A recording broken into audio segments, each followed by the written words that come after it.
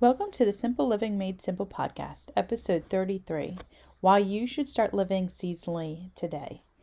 In this episode, we're going to be talking about seasonal living, what it means, how it can benefit your family, how it can make your life easier, and how you can get started. So let's jump right in. You're listening to the Simple Living Made Simple podcast. My name is Stephanie, and I'm a wife, mother of three, and the creator of the blog Winging It on the Homestead, where I help modern mothers incorporate simple living and self-sufficiency skills and knowledge into their busy lives. My goal is to help you refocus your life towards what really matters, your family, as well as boost your confidence so you can start being more self-reliant and decrease your dependence on stores and commercial products. Join me as I share with you my appreciation for creating a homemade and homegrown life through gardening, food preservation, cooking from scratch, making your own products, all while keeping it all practical, intentional, and realistic. Welcome back to the Simple Living Made Simple podcast. So today we're going to be talking about seasonal living and why it is so important. Not only does it have tons of benefits for your health, but it also is beneficial to managing your home life, the intentions that you actually put towards activities and things that your family does. It's a really great way to manage all of those things and actually helps reduce overwhelm with just having way too many things. And we're going to get into all of that today. So let's just jump right in and get started. All right, so before I even start off talking about seasonal living, let's talk about the 3 S's. And I talk about these a lot, and you've heard me talk about them in other episodes. And some of these terms are kind of interchangeable, or sometimes I use them interchangeably, but they all have very specific definitions that I think is really helpful when someone is embracing this lifestyle. So let's just jump in. The 3 S's are self-sufficiency, simple living, and seasonal living. I kind of use them interchangeably when I'm talking about this whole lifestyle. So let me break them down a little bit, kind of explain what I mean by them, and then we're going to specifically talk about seasonal living today. So a self-sufficient lifestyle, the definition of self-sufficiency is being able to supply one's own needs without external assistance. It also means having confidence in your own resources, your powers, your knowledge, your skills, and not relying on other people to meet your needs.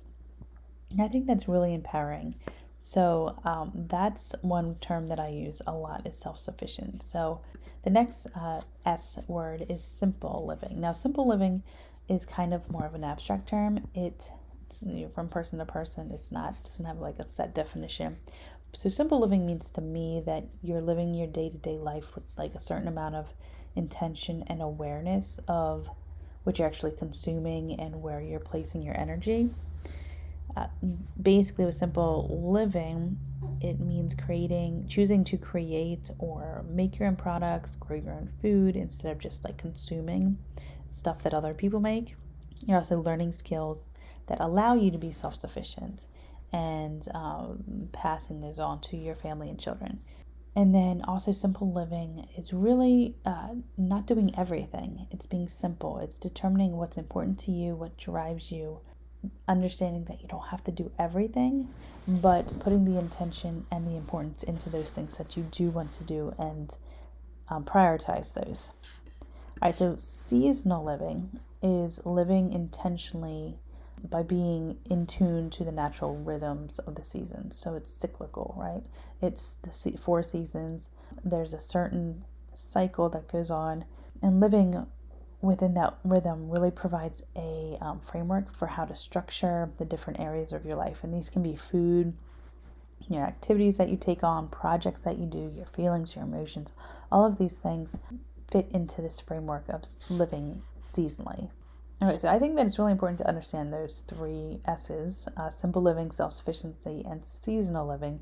And by working all 3 of those into your life, it helps you and decrease your dependence on stores and commercial products. And also there's other, there's traditional systems that are not guaranteed or beneficial or always beneficial to you and your family. So I think all of these things 3 S's go hand in hand.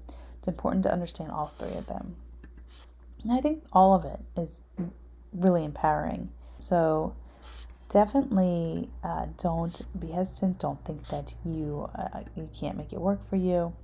because you certainly can. It's just a matter of having the support and the confidence and understanding that you're resilient and you're resourceful and you will learn how to make it work for you. Okay, so I'm going to talk specifically about seasonal living.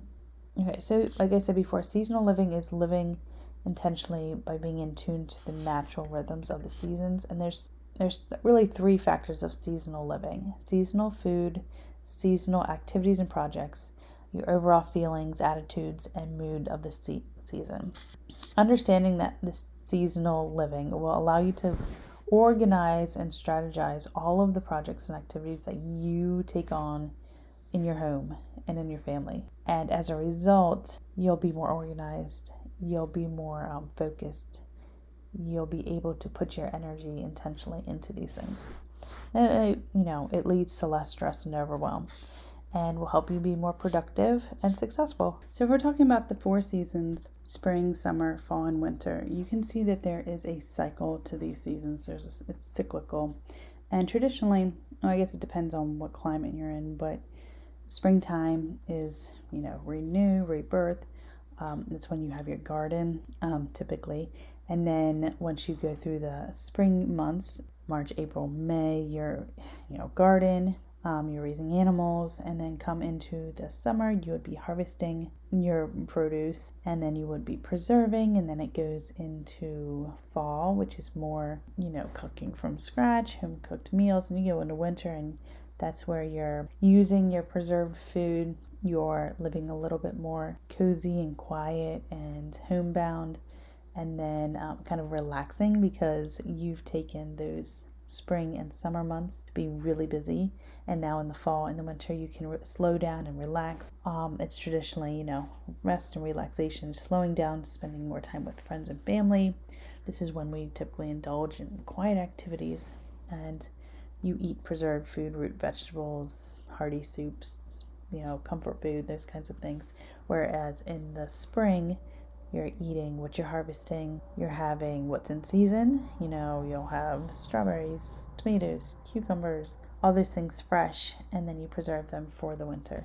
It makes sense, it's common sense, but I don't think it's something that everyone embraces fully. There's many reasons why you should do this. One of the reasons that you should eat more seasonally is because it's healthier. The food that you're getting when it's in season is the best quality. It's also going to be cheaper in the stores because you're getting it with peak quality when it's in season. It's, peak freshness, and then you're also getting it at a reduced price because there's so much of it. So that would be the time that you would purchase it and preserve it for later if you're not growing it yourself. As far as activities and project, one of the things that you would be doing in the spring and the summer, you'd be spending your time outside, you'd be tending to your garden, you'd be raising your animals, you'd be fixing your fences, you'd be doing all your outside stuff, which is a lot. Harvesting all your food, raising your meat chickens, and then butchering your meat chickens, and then raising your cows, and all those types of things. Maybe you're calving your cows, and your goats are having babies, and all that stuff is really busy, lots of effort, lots of energy. So you're busy in the spring and the summer, and then you slow down in the fall and the winter. So that's typically if you know that, so you know where these duties and these activities that you want to learn fit into that cyclical cycle, it's a lot more achievable, a lot more tangible for you to achieve. So for example, if I'm I want to really learn how to do sourdough, and that's a task I want to do, I might save that for the winter, right? When I'm spending more time in the kitchen, I'm baking more, I'm doing more meals, instead of putting my focus, it's the middle of gardening season and a lot of my effort is going to gardening. I might not focus on doing that. I will save that for a later time. So it's a little bit more intention into the projects that I'm doing and when I'm doing them. Let's say I want to take up sewing, same thing. I wouldn't necessarily focus on doing that in the spring. I would save that for a more quieter time in the winter to take on that kind of project. Let's say I wanted to grow herbs for tea. That would certainly be a springtime thing. It would not be something I would want to do in the winter. I wouldn't have my herbs growing in the winter, at least not where I'm at. It's all cyclical, and it really helps you grasp all of these things and be able to fit them into your yearly cycle. I think that's what's important, is that this is like an entire year seasonal wise. So if you look at it that way, you have all year to fit these pieces in and to learn them, because really this all is a lifelong learning process. You're always going to be learning, you're always going to be mastering. It's not something you're going to be great at the first time, the first year you're going to do it. It's not going to be your best year. So I definitely recommend you take a step back and figure out how you can work with the season. And then there's also the overall mood and feeling, right? So like in the spring and the summer, you've got more energy and your days are longer. And then in the winter, you slow down, you get rest, relaxation. That's when you have more time for family and friends and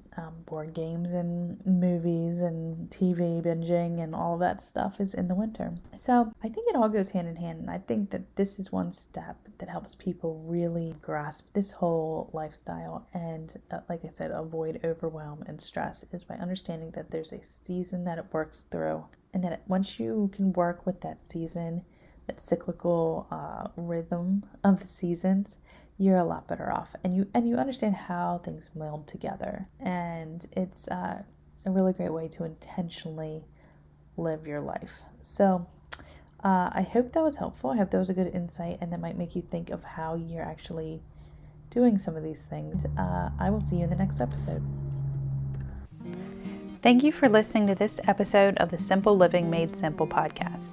If you have not already signed up to grab my free ebook, you can go to www.yourdreamgardenguide.com.